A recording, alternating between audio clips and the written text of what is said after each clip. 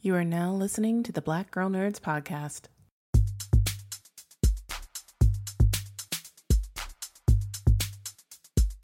5, 6, 7, 8. Holla boys and girls, it's the BGN. Coming from the Marvel world to the DC friends. All the way from Hollywood to the PCN. She defends everyone from sleazy men. Won't apologize for spitting Shonda rhymes. The space that we make is never colonized. Talking games and movies and actors. Better shake your booties for Black Girl Nerds. Better shake your booties for Black Girl Nerds. Yeah, better shake your booties for Black Girl Nerds. Ha. Better shake your booties for Black Girl Nerds. Better shake your booties for Black Girl Nerds. Hey. Baby, I just checked out the new Hyundai Elantra. How was it? I have to say, it was a pretty smooth operator. Are you sure you're talking about a car? It's a tech lover's dream. The digital key feature lets you lock and unlock the doors. And get this, with dynamic voice recognition, I can control the temperature, roll down the windows, and change radio stations just by talking. I know you like that. You too can talk to the all-new Hyundai Elantra. Learn more at HyundaiUSA.com. Call 562-314-4603 for complete details.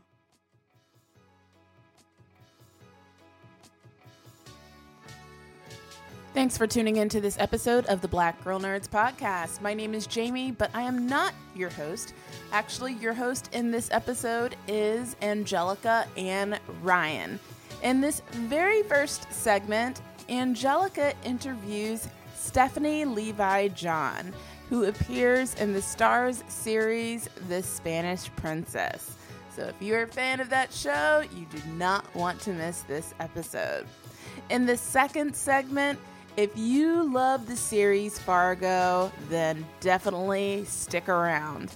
Ryan interviews the ladies of Fargo, actors Karen Aldridge, Angie White, and J. Nicole Brooks. So sit back, relax, and enjoy this episode of the Black Girl Nerds podcast. Welcome to the Black Girl Nerds podcast. I'm your host, Angelica, and joining me today is a very special guest. She is one of the breakout stars of the series The Spanish Princess. Say hi to Stephanie Levi John. Hey, Stephanie. Hi. I am so excited to have you on today. As many of our listeners know, I am a huge fan of the series, so I'm so excited to talk to you about it. Oh, Thank yay. you so much. Hey, I'm so excited about talking with you. I know, and this is our second time. I'm glad I get a little bit more time with you now. Yay. And I wanted to say, I've done a few junkets, and I just have to say, your junket, your entire cast and the showrunners, Matthew and Emma, you guys are like the sweetest, warmest, nicest people. I felt like I was just so happy and light after I did that. So kudos to you guys. Oh, it's so lovely to hear that because, you know, I guess actors get a bad rap sometimes, and I think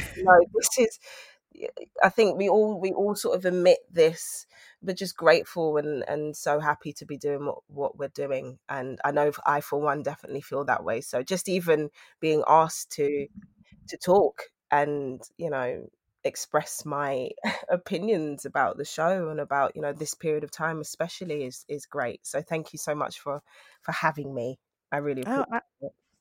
Absolutely. And I'm guessing just off the little bit of energy I felt from the cast, I'm guessing on set was a dream for you guys, like working together. Yeah, on set was a lot of fun. I mean, this season there's a lot of juice, to say the least, and a lot of quite tough subject matters to talk about. But yeah, to work with such supportive people was literally a dream come true, especially because this is the biggest thing I've ever done. And so when you're working with, you know, seasoned professionals who've been doing it for a long time, but who also know how to have a laugh and also will talk to you about random things, it's definitely a blessing, one that I'm very, very grateful for. Awesome. So I want to say I'm a fan. I love watching Stars. I love all their shows. And I've watched The White Princess and The White Queen. But what really drew me to this series, just seeing the first promos on part 1, was seeing Lena de Cardonas, a Black woman, side by side with the Queen. Right. Catherine Rex. So that brought me straight in. So for you, what was that like, portraying a Black woman of nobility, of power, in a period piece? Do you know what? It's incredible, really. The fact that I get to play not only a Black woman in a period drama is huge, but the fact that she's part of the aristocracy is something that I'd never seen myself playing. And you know, I've said this sort of in passing, but I don't know whether it was ignorance or what it was about having a Black woman, you know, a lead character in a period drama that I just didn't think was possible. Yeah. When I say that, now that I've played Lena, it sounds really strange, but if you transport me back to 2-3 years ago and beyond, it just wasn't something that I could see myself playing. I mean, I had a friend who was just like, "Oh, would you do a period drama?" And I was just like, "Babes, me in a period drama? I don't know. I don't really see my place with that." But honestly, it's an absolute honor. And the thing that I love about it is that it's got people asking questions and wanting to know more about the history of the Moors and their place within society at that time. And it's a blessing. I just feel so lucky to be able to play such an incredible woman. Really, really and truly.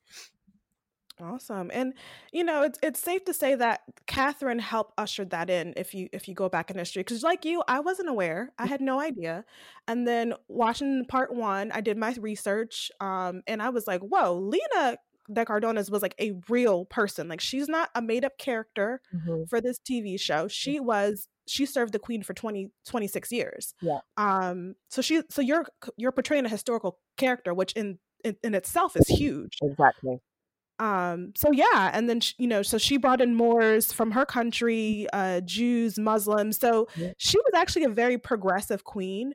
So to see that portrayed on screen and seeing Lena as her equal in many ways, that's huge. That's big for someone like me that did not grow up seeing princesses or nobility portrayed by people of color, people that look like me. So exactly, yeah, it's huge. It really is. And like you said, I like the fact that you said that they're in some ways equal, because you know, we're kind of given a glimpse of behind the scenes, you know, in the court and in the quarters and those kind of things of them together, and they are in a way quite equal in their standing of each other, if you know what I mean. Lena very much is Catherine's rock, and we have a saying here in London, will tell you about yourself. So she will tell Catherine when she's doing the most, basically. Babes, you need to calm down, okay? And you know, it's wonderful to see this incredible woman who is a Moor, who is Black, who has such her place within the court is definitely valid, and with Catherine it's 100% valid. Yeah, absolutely. And I said it, Lena is the glue. She holds everything together, true to a Black woman, just doing everything. Keeping people in line, running the household. She does not play. So that's just a breath of air to see. And I've also see her as Catherine's protector. Because oftentimes, I mean, we can talk about spoilers, can't we? I feel like, because we're not airing this until right before the finale. But, well then great. Yeah, I'm assuming so, Taylor. I think we're good. But she protects her.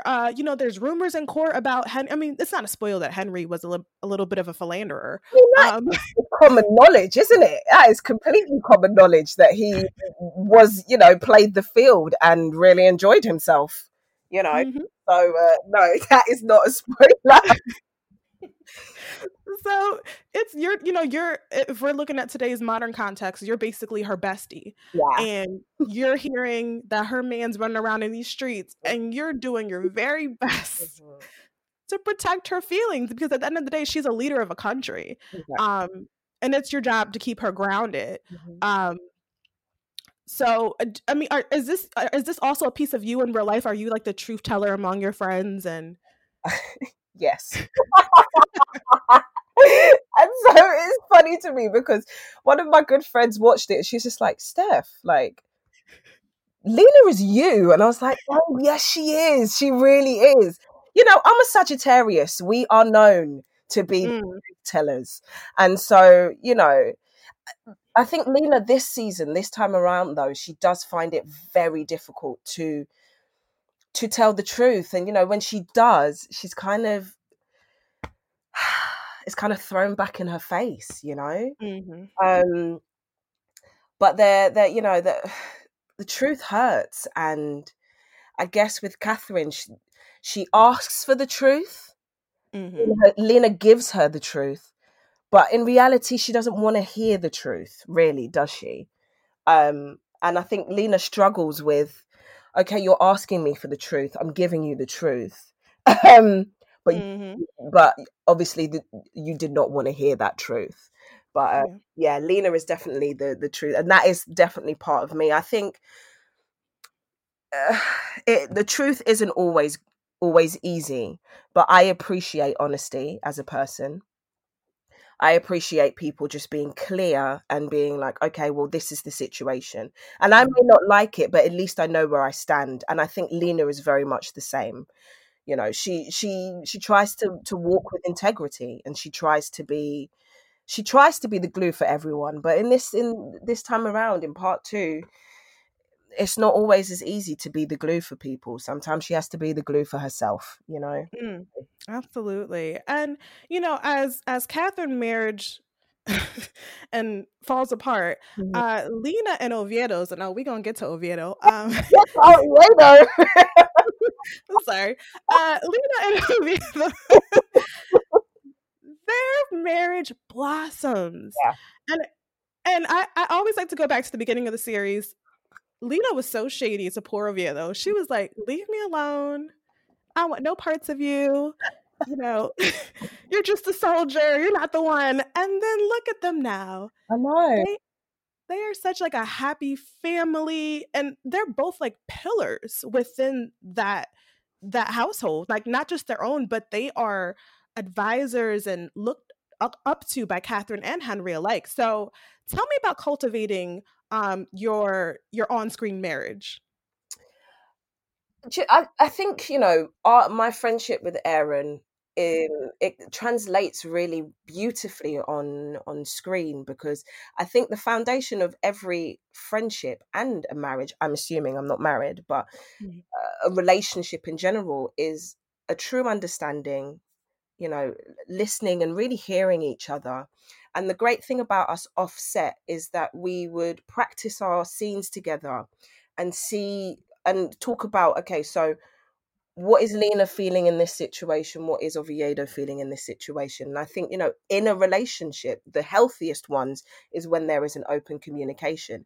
And we see that with Lena and Oviedo a lot in part 2. They sit down, they talk about things, they try to have an understanding of each other, they joke with each other, you know, they talk about the difficult things, they share the laughter, and that really translates onto screen. And the one thing I absolutely love about this is that it contrasts what a toxic relationship is like and what a truly loving, healthy relationship. And a healthy relationship doesn't necessarily mean it's sunshine and roses all the time. Lena and Oviedo go through their fair share of, you know, trials and tribulations, especially in part 1.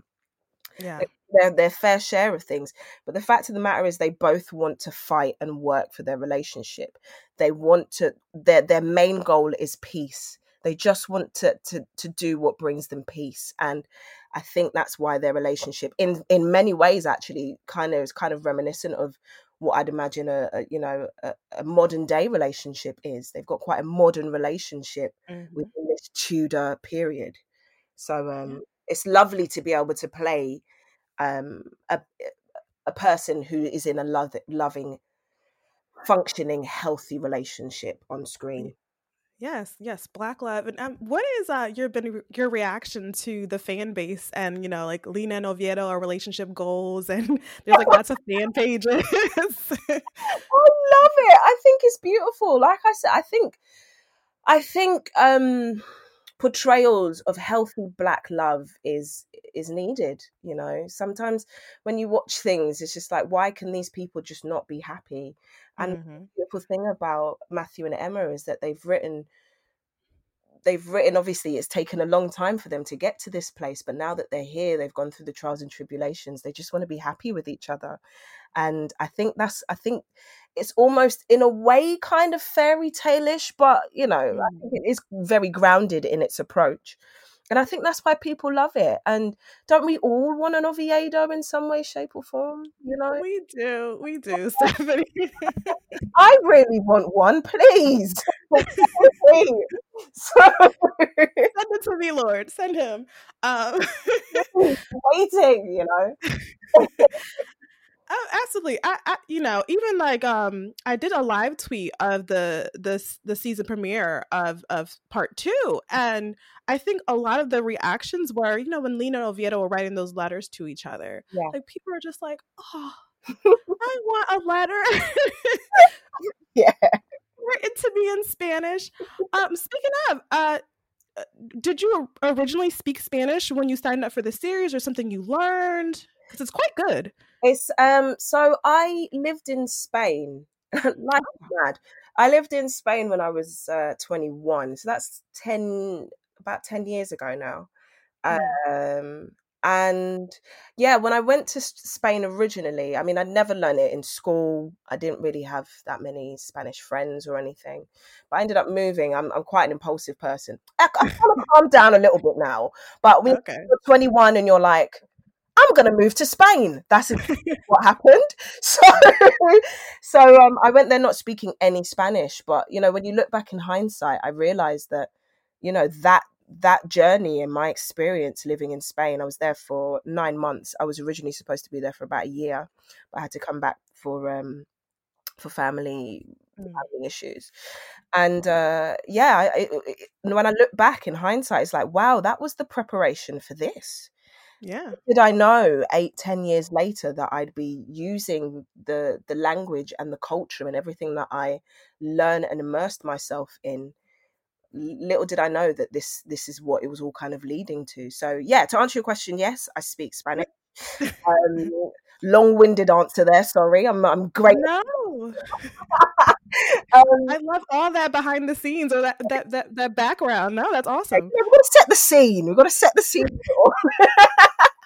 But yeah, I lived in Spain for a bit. I speak Spanish, and my main goal is, I'm almost fluent, but I'm trying to push the fluency even more. So now, being in quarantine and stuff, that is one thing I can control in this time. So my whole life is Spanish at the moment. So yes, I speak Spanish, and I spoke when I started. Yeah. Muy bueno.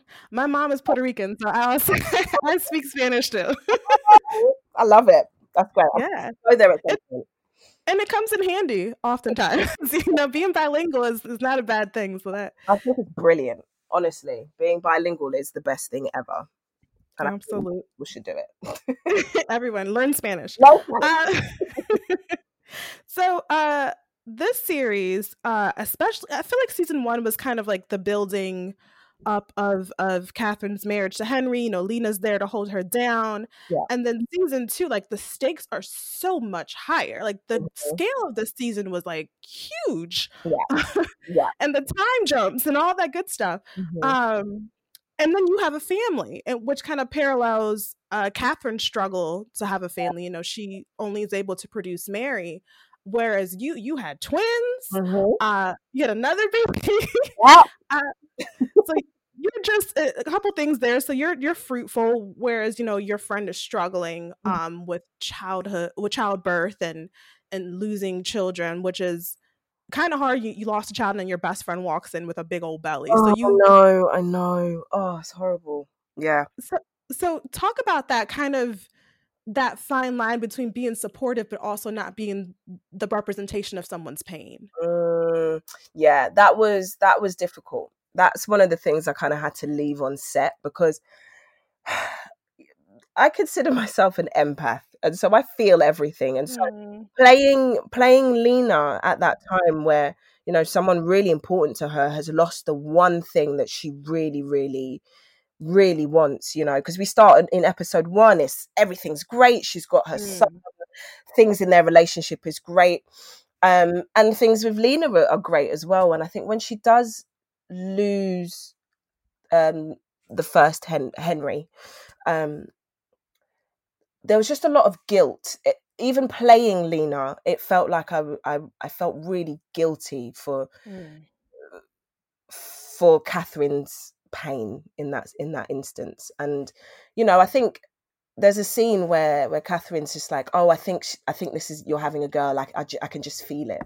And I think Lena wouldn't have minded whether she had a girl or a boy, really, to be honest. And I think her having 2 boys is almost like rubbing salt in the wound. And it was a painful thing to play, because, you know, when you're thinking about the premise of the characters, the one thing that Catherine wants is a boy, and Lena has 2 of them. So how do you navigate yourself around that? You've just got to, I think Lena tries to amp up the support and the protection and all that kind of stuff in regards to Catherine. But then there's a turning point, because Lena has other priorities now. Yeah. She has a family. She has to think about her children. So it's a constant sort of push and pull of wanting to do the right thing, but never really knowing which direction to go in until she makes that clear decision that, no, her family comes first. And so it's quite a painful thing to play, because at the end of the day, she wants everyone to be happy. She wants Catherine to be happy. That's the main thing. But yeah, it was a very difficult thing to play. It's one of those things that I kind of had to leave on set, because if I thought about it as, you know, I have friends who themselves have gone through miscarriages, and then another friend has a healthy baby. Like it's very, very real things topics that we're talking about, real emotions. And yeah, it was one of those things I definitely had to leave behind at work, because otherwise it just, it makes your brain go a little bit. Yeah. I mean, I cried enough watching it, so I can imagine being on set, you know, doing it for hours at a time. It's a lot. You really have to like learn how to disconnect yourself from what happens at work, because it is, you know, it's people go through this every single day. And it's just, I commend people who are on both sides, on the side of, you know, trying to support and be there for the person that you love, but also the person who's physically gone through that, and the emotional struggle and the physical struggle and everything that they have to go through. It's very real. It's very real. Yeah, and I'm grateful to the series for bringing that to the forefront. Yeah. Because it's something many women and men, you know, because they're part of it as well, having to see that on screen, and it's almost cathartic in many ways. Yeah. And it acknowledges like the pain and what a woman really goes through, you know, losing a child. And then there's a lot of real life parallels with the show. We experienced the plague.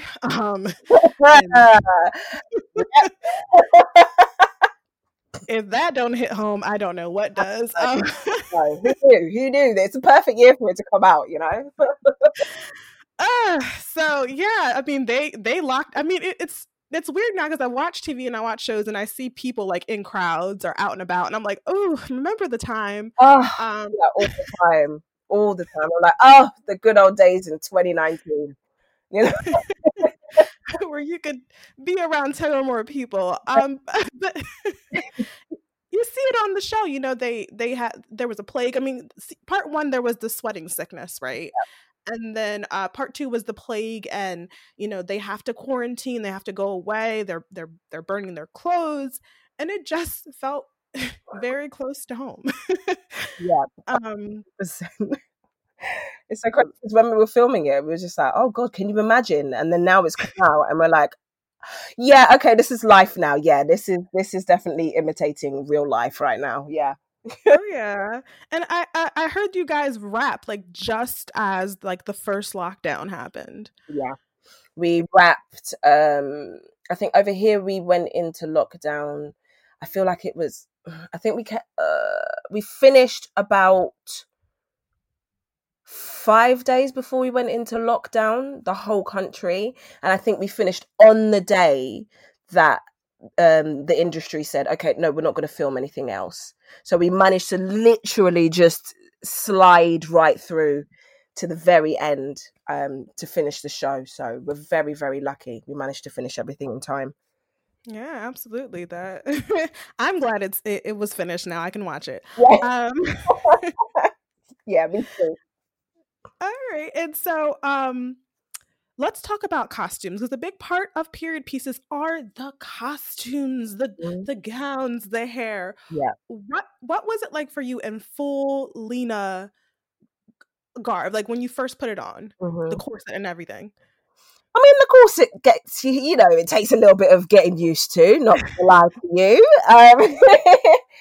But there's something really wonderful about when I put a corset on. It's like I transform into Lena. The way that she stands, the way she holds herself, the way she speaks, everything. It changes the way you do everything. So it was great to put that on, and they really complement the dresses as well. I cannot imagine wearing these beautiful dresses without wearing a corset on, without having a corset on, because it really, the shapes and the silhouettes and everything, it just complements it so much. And yeah, like, you know, eating lunch and having breakfast in a corset is not fun. You know, sitting down, you can't slouch. Even bending down, everything's just like really straight as you're trying to bend down and pick something up. But I wouldn't change it for the world. I think wearing corsets and wearing the dresses, it's an honor, really. Yeah, and I kind of wish I had some of them just sitting around so I could just put on and just remember being Lena again. You know, the good days. Right? Having a bad day, let me put on my corset. Let me just walk around and find me. Around the house, just leisurely with my corset and my dress, you know? That's a good. I mean, it makes sense. I have a 7-year-old, and when she wants to feel away, she just puts on a costume and walks around the house. So there's nothing wrong with it. We can learn a lot from young ones. I'm telling you, it's something that we need to adopt into our lives again, because it does something for the soul. Just putting on a princess dress. Why not? Yeah, we're all princesses, right? Oh, definitely. So now that we are wrapping the series, it's done. Part 2 is over. I know, I'm so sad. What memory are you going to take with you from the series, or what? I mean, I know you said you're very much like Lena, but what part of Lena are you going to take with you, or what have you learned from this experience that you'll carry on throughout life? I think just the impact that I think Lena made on the show. I mean, I get people messaging me all the time, and it's so beautiful when people are like, I just did not see myself in period dramas. I think that's just one thing that I will really take away from this, the fact that we finally feel seen, you know, and that our place within history has always been there. And I think, Lena's integrity and her groundedness and her want to be the rock for people is something that I think we all should adopt in our lives. We can't always be the rock to everybody, but there is something really special about that person who's just like, do you know what? I'm here.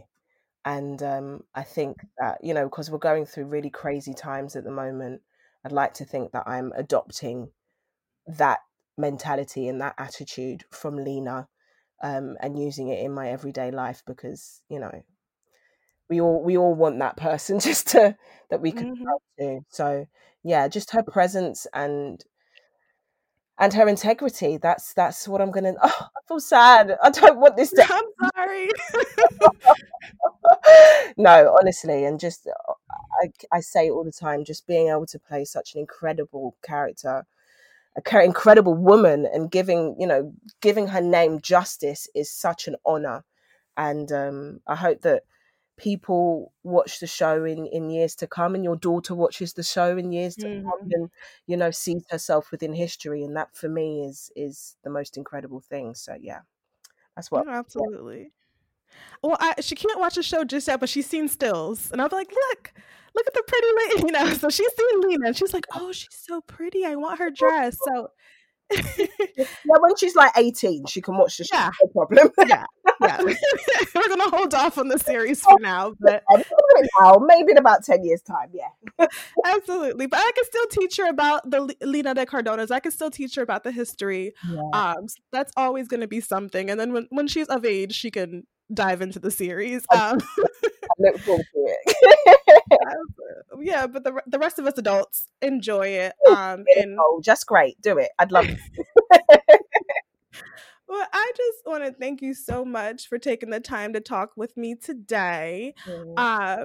Do we have anything to look forward to from Miss Stephanie in the future? Let's just play it by ear. The industry right now is kind of a bit topsy-turvy. But I'm remaining hopeful. You know, I trust the process. I trust the journey, and I'm a great believer in whatever is meant to be for me will be for me. So I hope that we have more conversations together about, you know, future projects. Yeah. But yeah, we'll watch this space. All right. I mean, we will always have Lena, and that in itself It's amazing. is a gift. Right, is a gift. So you put your mark on history just on that alone.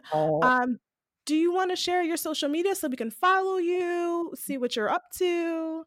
Well, you know, I've only got Instagram because I'm not much of a massive social media person. But Instagram is my place. So if you find me, I'm at Steph Levi John. On Instagram. So hopefully it will make you smile. Absolutely. And I love your interaction. Like, I follow you on that page, and you're sweet to everybody. I've been saying babes now because of you. I love that. Yes, babes. With an S, you know, it's not an American thing, but I'm using it now. So. It's really, it's great. You know, I use it all the time. But yeah, I try to interact with everyone just because, you know, I really appreciate the support that I'm getting. So the least I can do is, you know, just say, oh, thank you, and be like, thanks, babes, you know. Well, we love it, and we can't wait to see the rest of this season. Thank you so much for joining us, guys. If you want to talk about the Spanish Princess, you can find us on Twitter at Black Girl Nerds. We're also at Black Girl Nerds on Instagram. Thank you so much, Stephanie, and I hope you have a great day. More love for you. I can't wait to see more from you. Oh, thank you so much. Thank you so much for having me. Thanks. Bye. Bye. The Black Girl Nerds podcast will return in just a moment. The Hyundai Elantra is a tech-savvy, smooth operator designed just for you. The Hyundai Elantra is a compact sedan with available class-exclusive features like a digital key that unlocks your car with your phone and a 10.25-inch infotainment touchscreen along with dynamic voice recognition that will let you control the radio and adjust the temperature with your voice. For the young at heart who like to drive smart, introducing the Elantra with the most flavor yet.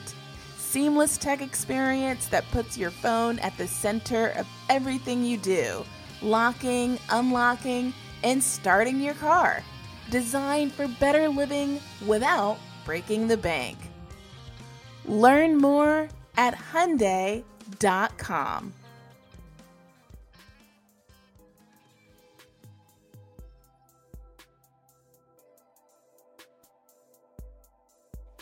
All right, so I gotta get these intro stories here about how you guys got started. Karen, I'm gonna start with you. How do we go from Matilda to this outlaw that we got here?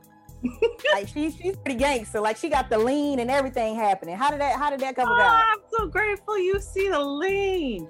Yeah, she got that swag. I don't know what I'm trying to do, but Zelma, she pulls it off. Beautiful. She pulls it off. That was sweet. That was nice. I like that. That was cool. If you ask my mother, there's actually no difference, to be honest with you. There's no leap. If you ask my mother, it's kind of similar. She's like, well, and parents know how to just keep you grounded. Yeah. You know? Honestly, there aren't, because if those two characters are pretty much free spirits, they're kind of free, so there isn't that much of a leap. You just give one a gun and kind of. That's true. That's true. Yeah. I hate to say it that way. It's not really good as an artist. You wanna think there's a stretch, but I think they're both free spirits. And they both it keeps you on the edge of your seat too.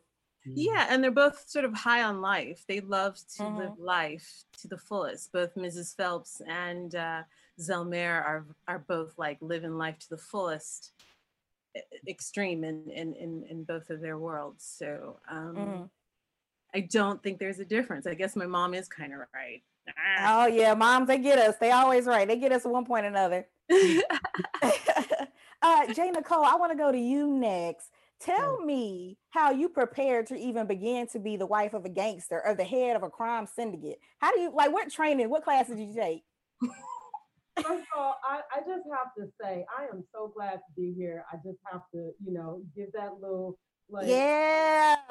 The Fargo ladies in the building. I'm here with two of my favorite humans in the Brady Bunch box, and it's just like, But how did I prepare? Yeah. First, I want to say that I am from Chicago. And so with that, you grow up watching a few gangsters here and there. Okay. And so, but to be quite honest with you, much like Karen, I think it was in my, it's in my DNA. My mother is a very sweet lady, but she was not the one to run up on. She was the one that would burn the incense. But she had that, she had that thing waiting on you. And so I think I just sort of looked around my community and said, well, I don't have to search. So right. It was a lot of fun doing that. And what about Chris Rock in this, playing Lloyd Cannon? Like, he is so serious. I was like waiting for a laugh at any moment, but he is so like witty. He's serious. He's like taking people out with belts at one point. I was like, whoo, it's no laughing in here. Like, it's all game time. I have to say, Chris Rock is one of the funniest humans that you will ever meet. Like, for real, legit, just like funny. Like, I have to disassociate, like, Chris Rock, the legendary comedian. And I just had to take this person at value for where I was meeting them. And he was so dedicated to this role. Like, when he would actually crack a joke in between takes, I'm like, oh my God, that's right, you're so funny. Because he was so dedicated and so he was just so dedicated as Lloyd. So it was a lot of fun watching both sides of his like tremendous talent for me. Oh, and Angie, am I pronouncing it right? I was gonna say Miss White, but I didn't want you to think I was trying to make you age a little bit there. No, Angie, yeah. All right, so Angie, you gotta tell me here. All right, so I got a chance to talk to Amari Crutchfield, so sweet.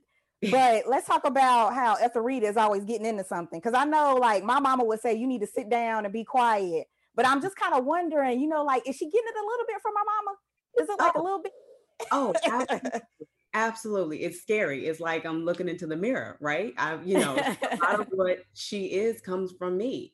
She is a backbone, independent, and I've raised her that way, defying any labels that the world is placing on her, because I know, the road ahead is hard, and I'm trying to, mitigate as much as I can, which is why I'm making the sacrifices in my present for her future. So she gets a lot of that from me. But it's a time where I do have to, like, hey, stay in your place. Yeah. I'm like, does she know? I'm always thinking, like, in the back of my head, like, does she know about her daughter? Does she know she's doing this and she's out here? Like she's this close to danger. Like, it feels like all the time. And I'm like, the mom, she has to know. That's a little bit of, she has to know something's going on. And you know what? The way the girl is, she's good at math. She calls the BS like right then and there. But because Ethelrita is also clever as well and sneaky, I think she knows that she's out there, going places, especially going to the hotel. You know, she has this thing with her father where, you know, he's a put for her, he'll do anything. When he tries to put his foot down, he's like, okay. And so, you know, she does get away with some things. Hey, I'm not mad at her. She be sneaking to hide, and I'm like, how is she doing this? How's it going on? But you know, she got an aunt and a mama that know how to work the game. So y'all gave her like a little bit of tips and stuff in there. Yeah. Also, I want to ask you too, speaking of the world we're in, you get to play this, and you're in this biracial couple in the 50s, in the 1950s. What was it like stepping in that time capsule? I can't even imagine that. And you guys had like a funeral home and everything. Yes. You know what? Hats off to Noah Hawley, the creator and the writing team. You know, they pulled out all the tricks, you know, gave us so many layers. When I met Debrell and, you know, the first audition, I fell in love with her. I was able to capture her voice right then and there. And, you know, when I got hired on, those were my questions. Like, man, how did she meet Thurman? You know, what is their love story? And I did my research, you know, trying to find interracial couples that fell in love, and against all odds, they decided, no, we love each other. That's important. And that's the thing that's going to keep us together. But how do we, you know, maintain that? And it's like, they have to do it in secret. You know, they can't be exposed. You know, that's the thing about Debrell. She is revolutionary, and she is a leader, and she is a woman of vision, a woman of faith, a woman of action. And there's a quote that Frederick Douglass's second wife, Helen, who was a white woman, she said, love came to me and I was unafraid to marry the man I love because of his race. And I was like, that's a powerful statement. And I think that's where Debrell and Thurman's love story begins, is that with all the fear and doubts that we have, we love each other, and that's what matters. And it's just, their household is progressive in that sense. You know, they are equals in each other's eyes, and they have something within each other that the other person wants. And it's a nice balance. So. And speaking of equal, like each of you ladies, I love it for the women of color, for the Black women, you guys are standing on equal footing with these men, and you have so many different facets to your personality. Have you guys gotten any feedback from like different characters, being able to see you guys, like, no matter what, just keep going? Because you guys are sitting with some impossible things, like you may owe money, you trying to rob this place, you trying to keep the family from going to war. Like, are you guys getting the feedback, you know, seeing Black women play these roles? I have to say, it's there's a point at which my character Buell has a confrontation with a member of the other syndicate, and boy, have I gotten a lot of response. I bet you have. Yeah.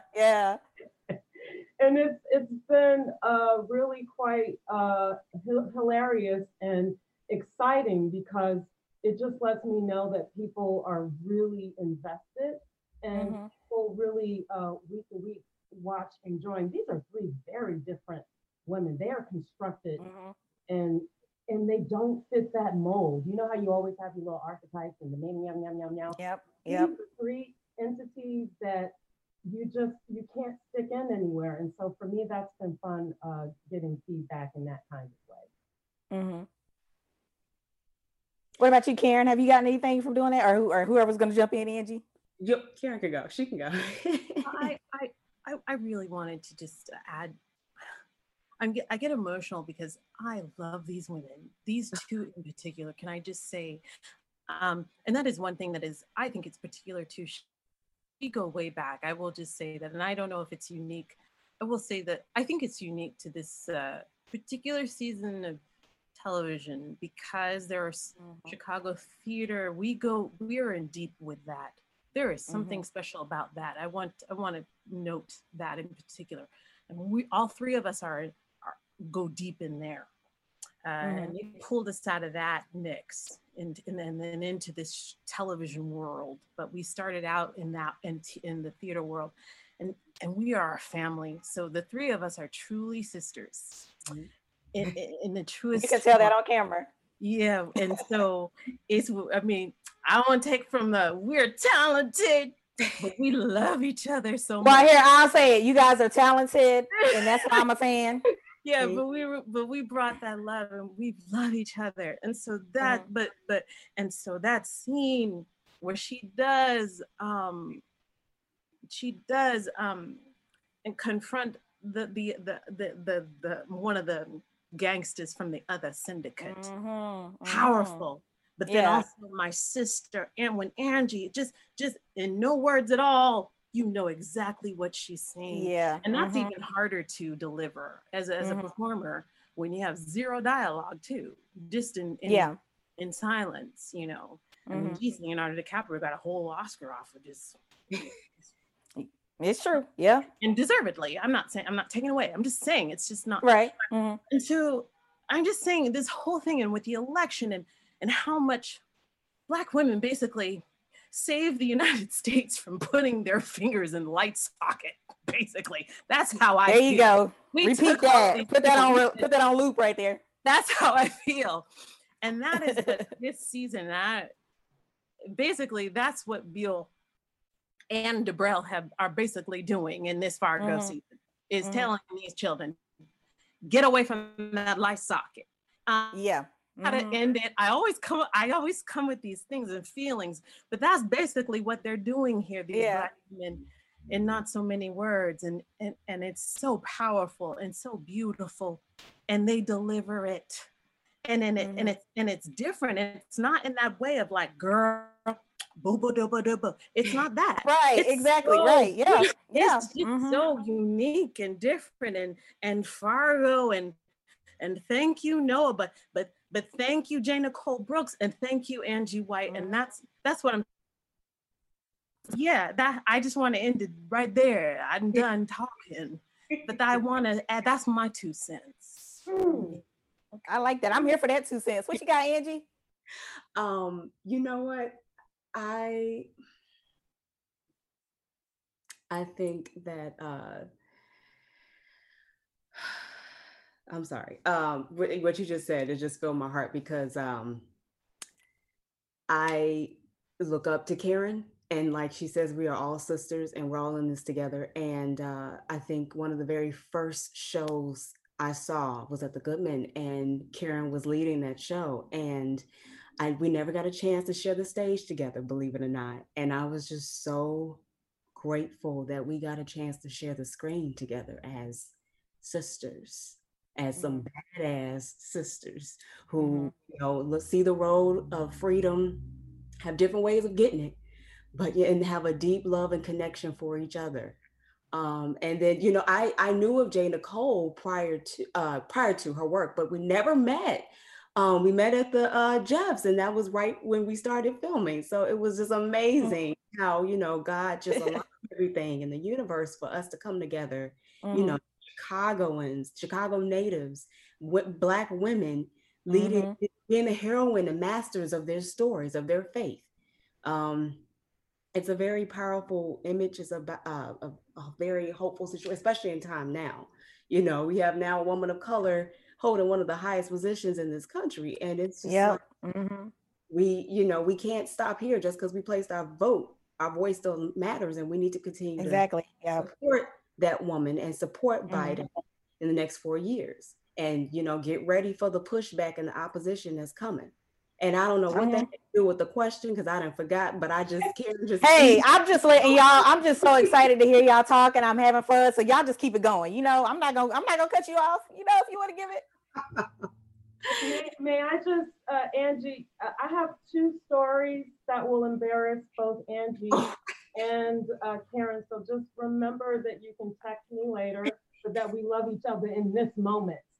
But I just have like fan mail to deliver right in this moment. So these are 2, this is true, these are 2 of my favorite humans. And the fact that we are in one of the darkest times, to have this to look forward to in spaces, like, honey, I am not going to shut up about this, but let me roll back the clock. Years and years ago in Chicago theater, you know, for the most part, it really is a beautiful, supportive theater, and like theater collective and city, and we don't always get to know each other. So I remember I knew of Karen Aldridge's work, and like I always heard she's cool, and like I would just have these like camp fantasies, like I'm gonna go to camp and she's gonna be my friend, you know what I mean? So like one time I was doing a photo shoot for a theater project, and there was just wardrobe from all over. And we had some wardrobe from a theater company in which it was Chicago Shakes. Karen had done a production there. Blase Skippy Woo, one of the dresses they presented, they were like, well, we think this might fit you. And when I grabbed the label, it said Karen Aldridge, and it was her character's name. Now, y'all, this dress was a good 2.5 sizes too small for me. Baby, don't you know, I got into that dress, zipped myself up, and smudged my way through those photos because I said, this gets me one step closer. Seeing what Karen Aldridge. That's real. Yeah, that is real. Yep.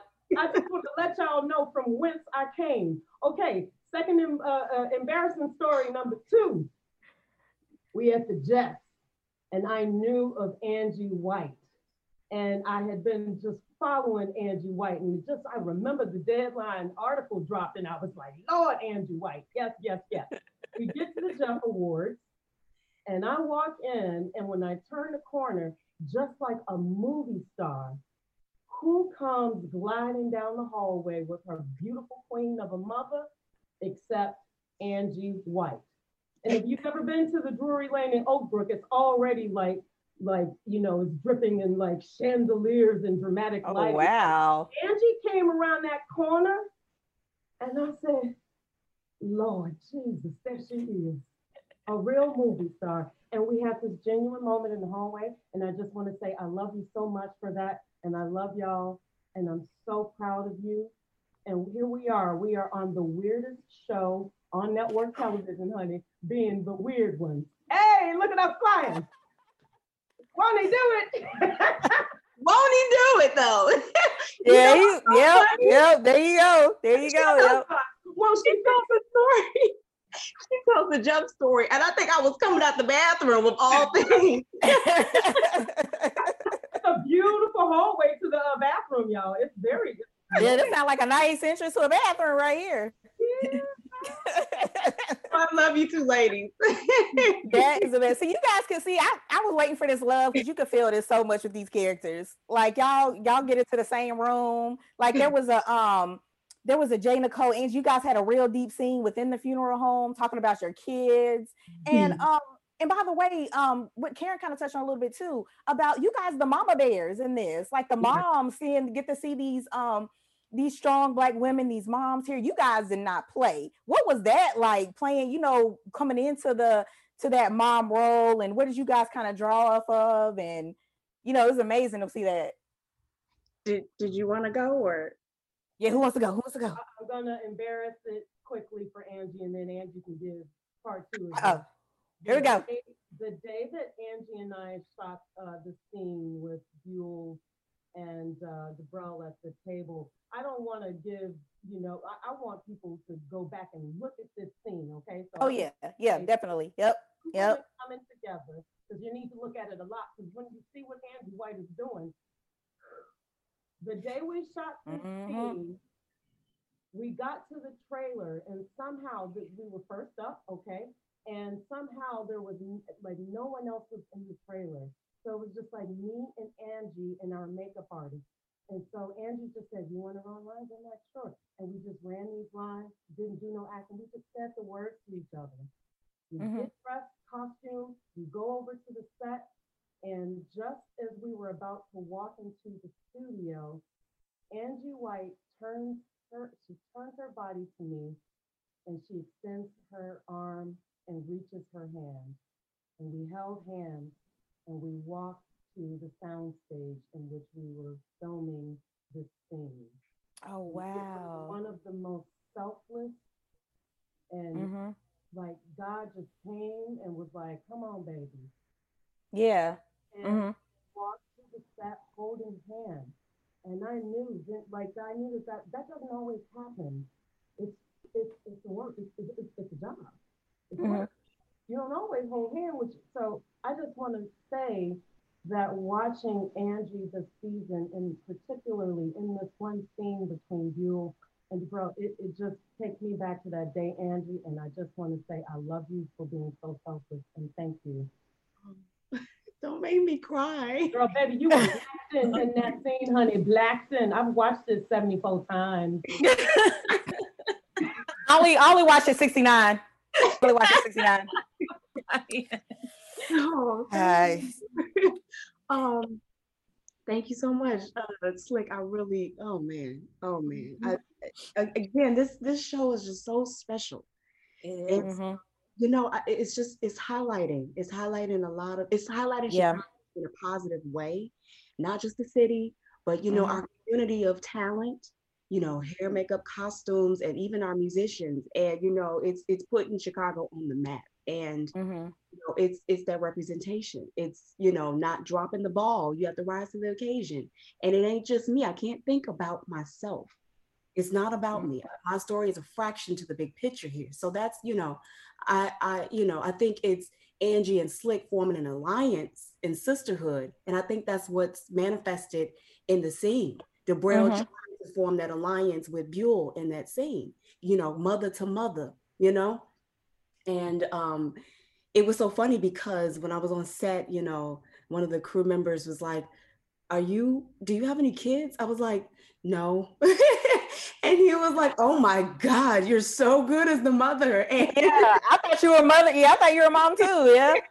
No, no kids. You know, when I got the sides for the audition, my mother came to my mind. Her voice popped in my head. And when I got hired on and I, you know, got familiar with Debrell's journey, you know, my grandmother popped into my head. And so I was recalling these conversations and the stories that they shared with me about how it was growing up in a household. And my grandmother, 92, is still a woman of pride, still a woman of independence. And it was just like, I'm doing this in honor of you and all the mothers that I know, and the mothers out here who are struggling, who are leading the life and making tough decisions in precarious times in the unknown, and putting their faith and hope in their children, because this is what we're doing it for. Every move that Debrell is making, she's doing it for Ethelrita. She's setting up that seat. So all she got to do is sit in it. All you got to do is just sit in the seat. And that, you know, that was just a little bit of my journey with Debrell as, you know, Mama Bear. And approaching the scene with Buell, you know, for that episode. Shout out to all those actors, those babies. We have the best.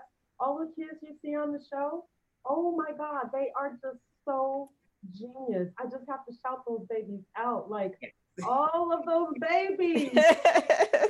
Rodney and Jameson and Hannah and oh my God, they're just. And they grew up so fast. They grew up so fast while we were filming. Rodney just like shot up. His birthday is this Sunday. I think he's gonna. Oh man! And his happy early birthday. Yes.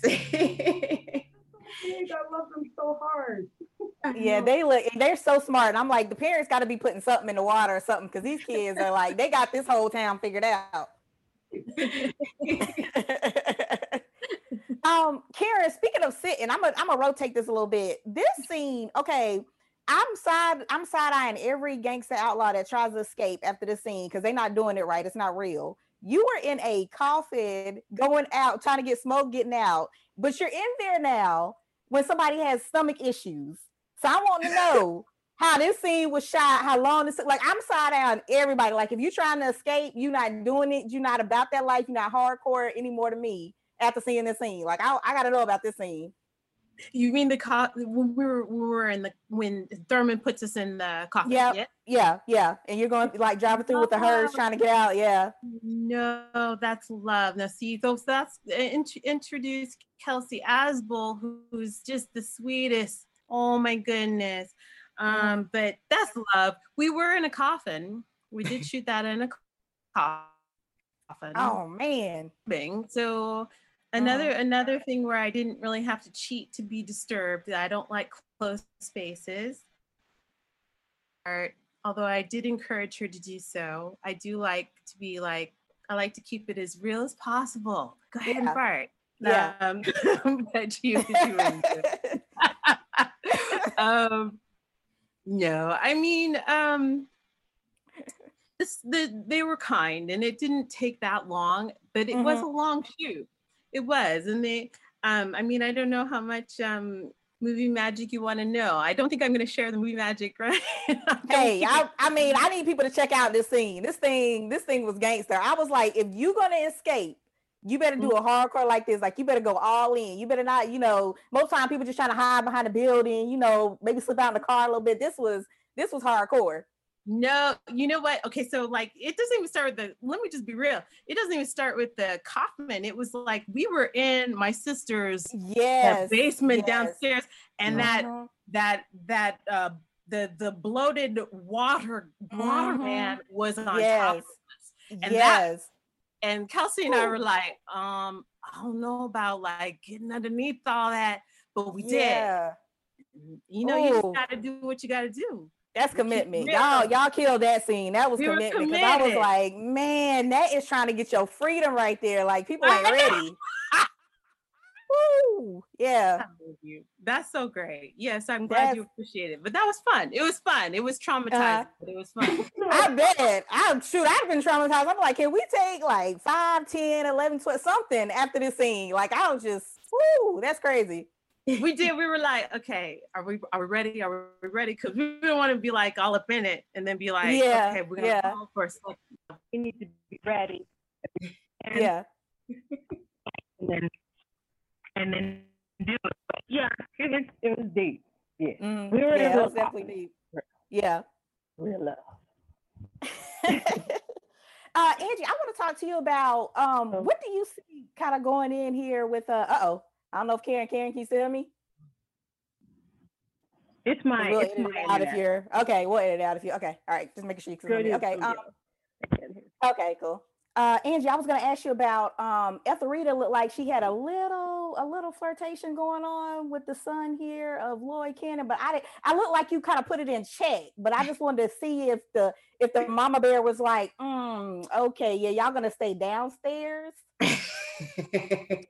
Absolutely. Yes, red flag started going off when I saw the man in her room. And he's the son of Crime Lord. And I just had to rein her back in. Like, you can't afford to make mistakes. You know, do as I say and not as I do, in a sense. And I think, instead of Debrell coming at Ethelrita and like, this tough approach, I think she was, this can be the last straw that can kind of break our bond, because at this point in the story, the family is starting to integrate in a way. Like my marriage is like on rocky grounds, and my relationship with my daughter is pretty tense. There's just a lot of friction in the air, and we're pretty much losing everything. And I think Debrell, feel like she's failing and things are out of reach. So, and how she assesses that situation, that chemistry between Lemuel and Ethelrita, she has to do it in a way that's soft and, like connecting with her and helping her to understand that there's a bigger plan for you. Keep that in mind. And you can't just, settle for, anybody. You have to keep focus. I want you to not be stuck. I don't want you, I need you to leave this place and travel the world. I have big plans for you. I mean, I'm trying to, support your dreams. So just be sensible about this. I think that's the approach that Debrell, or perspective, that's where she was coming from when she called Lemuel. And Debrell, she had them looks going too. She definitely had her mom look. She was like, I think not. I think he's gonna move over here. She's getting a little too comfortable. Yeah, she's like, she rolled up in that room like, not today. I know, but she hid that Frederick Douglass's wife's book though. The real quick though, that book didn't apply there. I'm just kidding. I'm sorry. That is hilarious. I'm sorry. That was inappropriate. Oh So I won't hold you ladies up too long, but Jay Nicole, I wanted to ask you before we wrap things up here. You had a sit down where we have Lloyd Cannon, and I believe because I'm forgetting the character's name here, where it was like deep, like you were trying to help with this war that is eventually going to break out between these syndicates.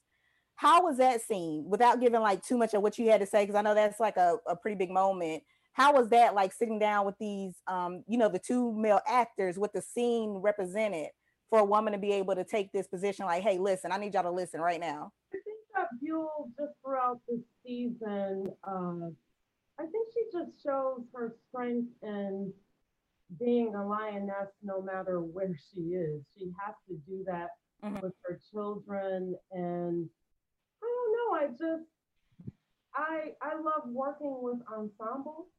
And I think the impression that I have more over anything is just really watching everyone work.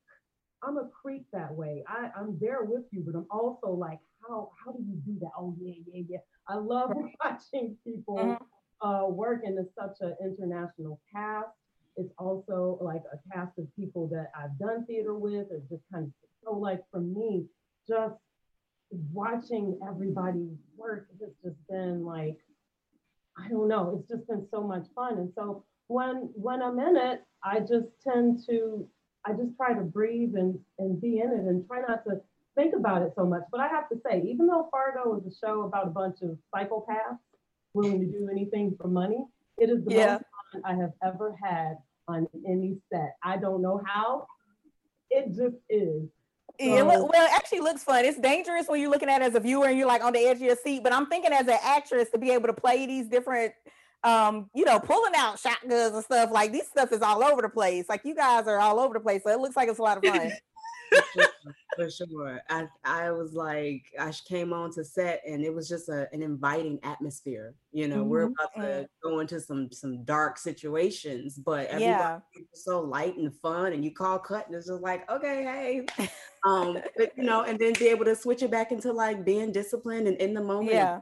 It was just, I couldn't ask for a better experience, for this to be a huge show. Like I almost didn't, audition. I almost passed up on this audition. What? I wasn't feeling good that day when I got when I got the audition. And when I did, I was just so focused on resting, and I was like, I'm not gonna do this. And my mother was right there sitting next to me. She said, girl, you better go eat something and then come back to this email and look at them sides. And thank God for her. Yeah. Let me go for it. I don't know about you guys. I mean, I always think it's because it's Fargo, you think long shot. And I'm sure if you're not feeling well, you're like, what am I going to do? I know it sounds terrible to say that, but if you're not feeling well and you're like, I'm not going to go do this. I mean, sometimes that does cross your mind. I'm going to be real. Yeah.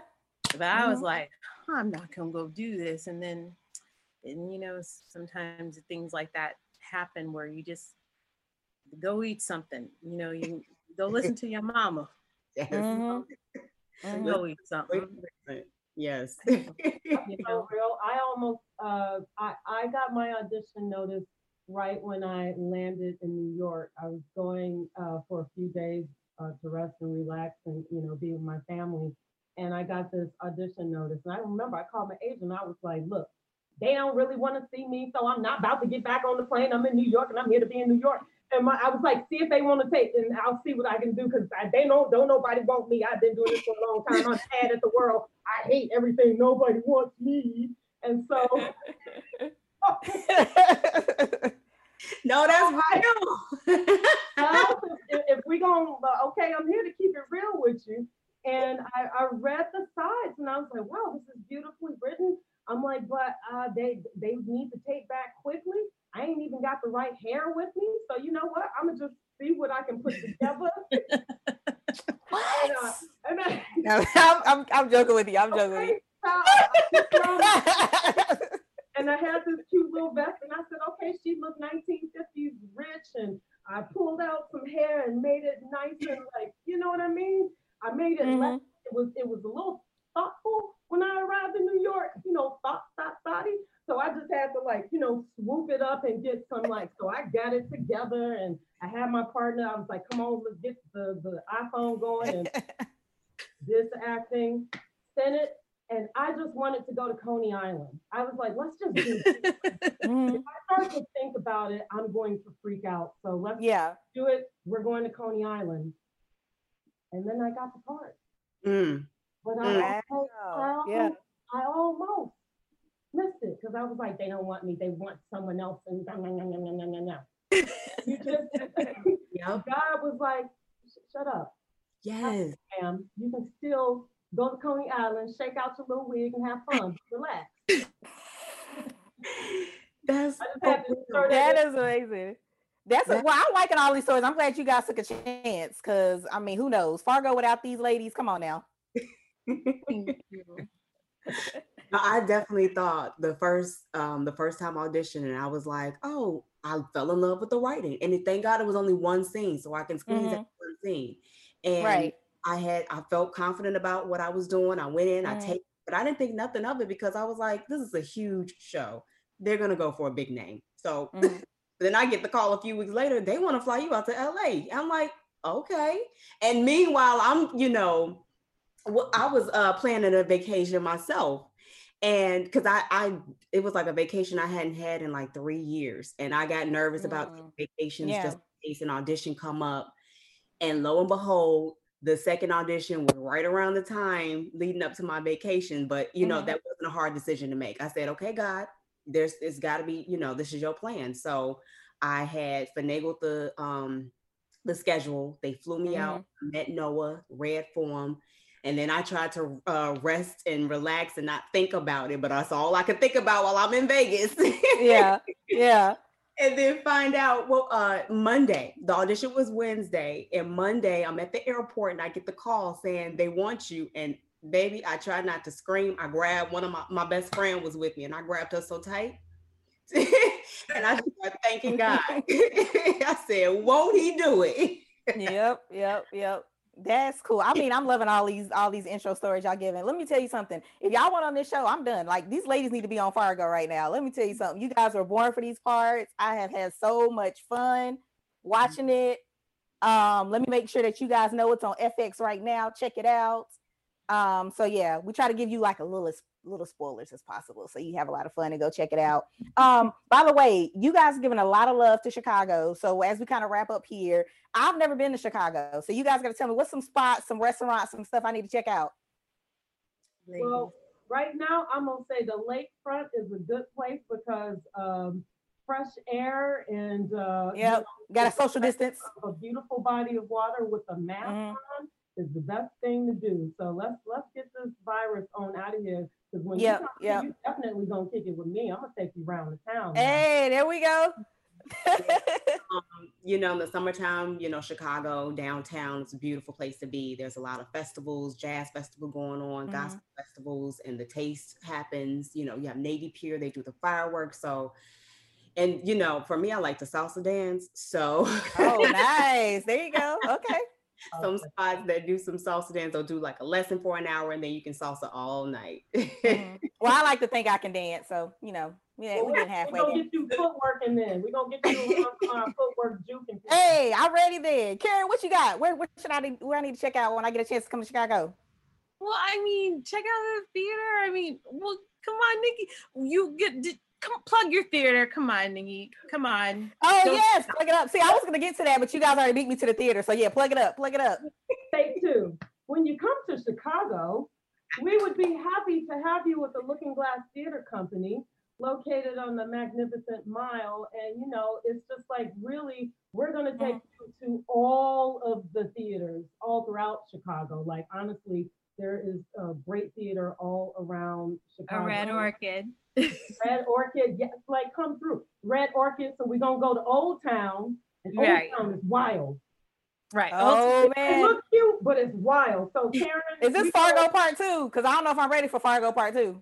Yeah, Karen, y'all butt over there. I love it. Y'all so butt over there. But we're gonna take you. We're gonna get you some good food. We're gonna take. You must come. You must. Oh man, I'm excited now. Y'all got the whole itinerary planned out. We just got to get past the whole pandemic, and we got the mask on and social distancing.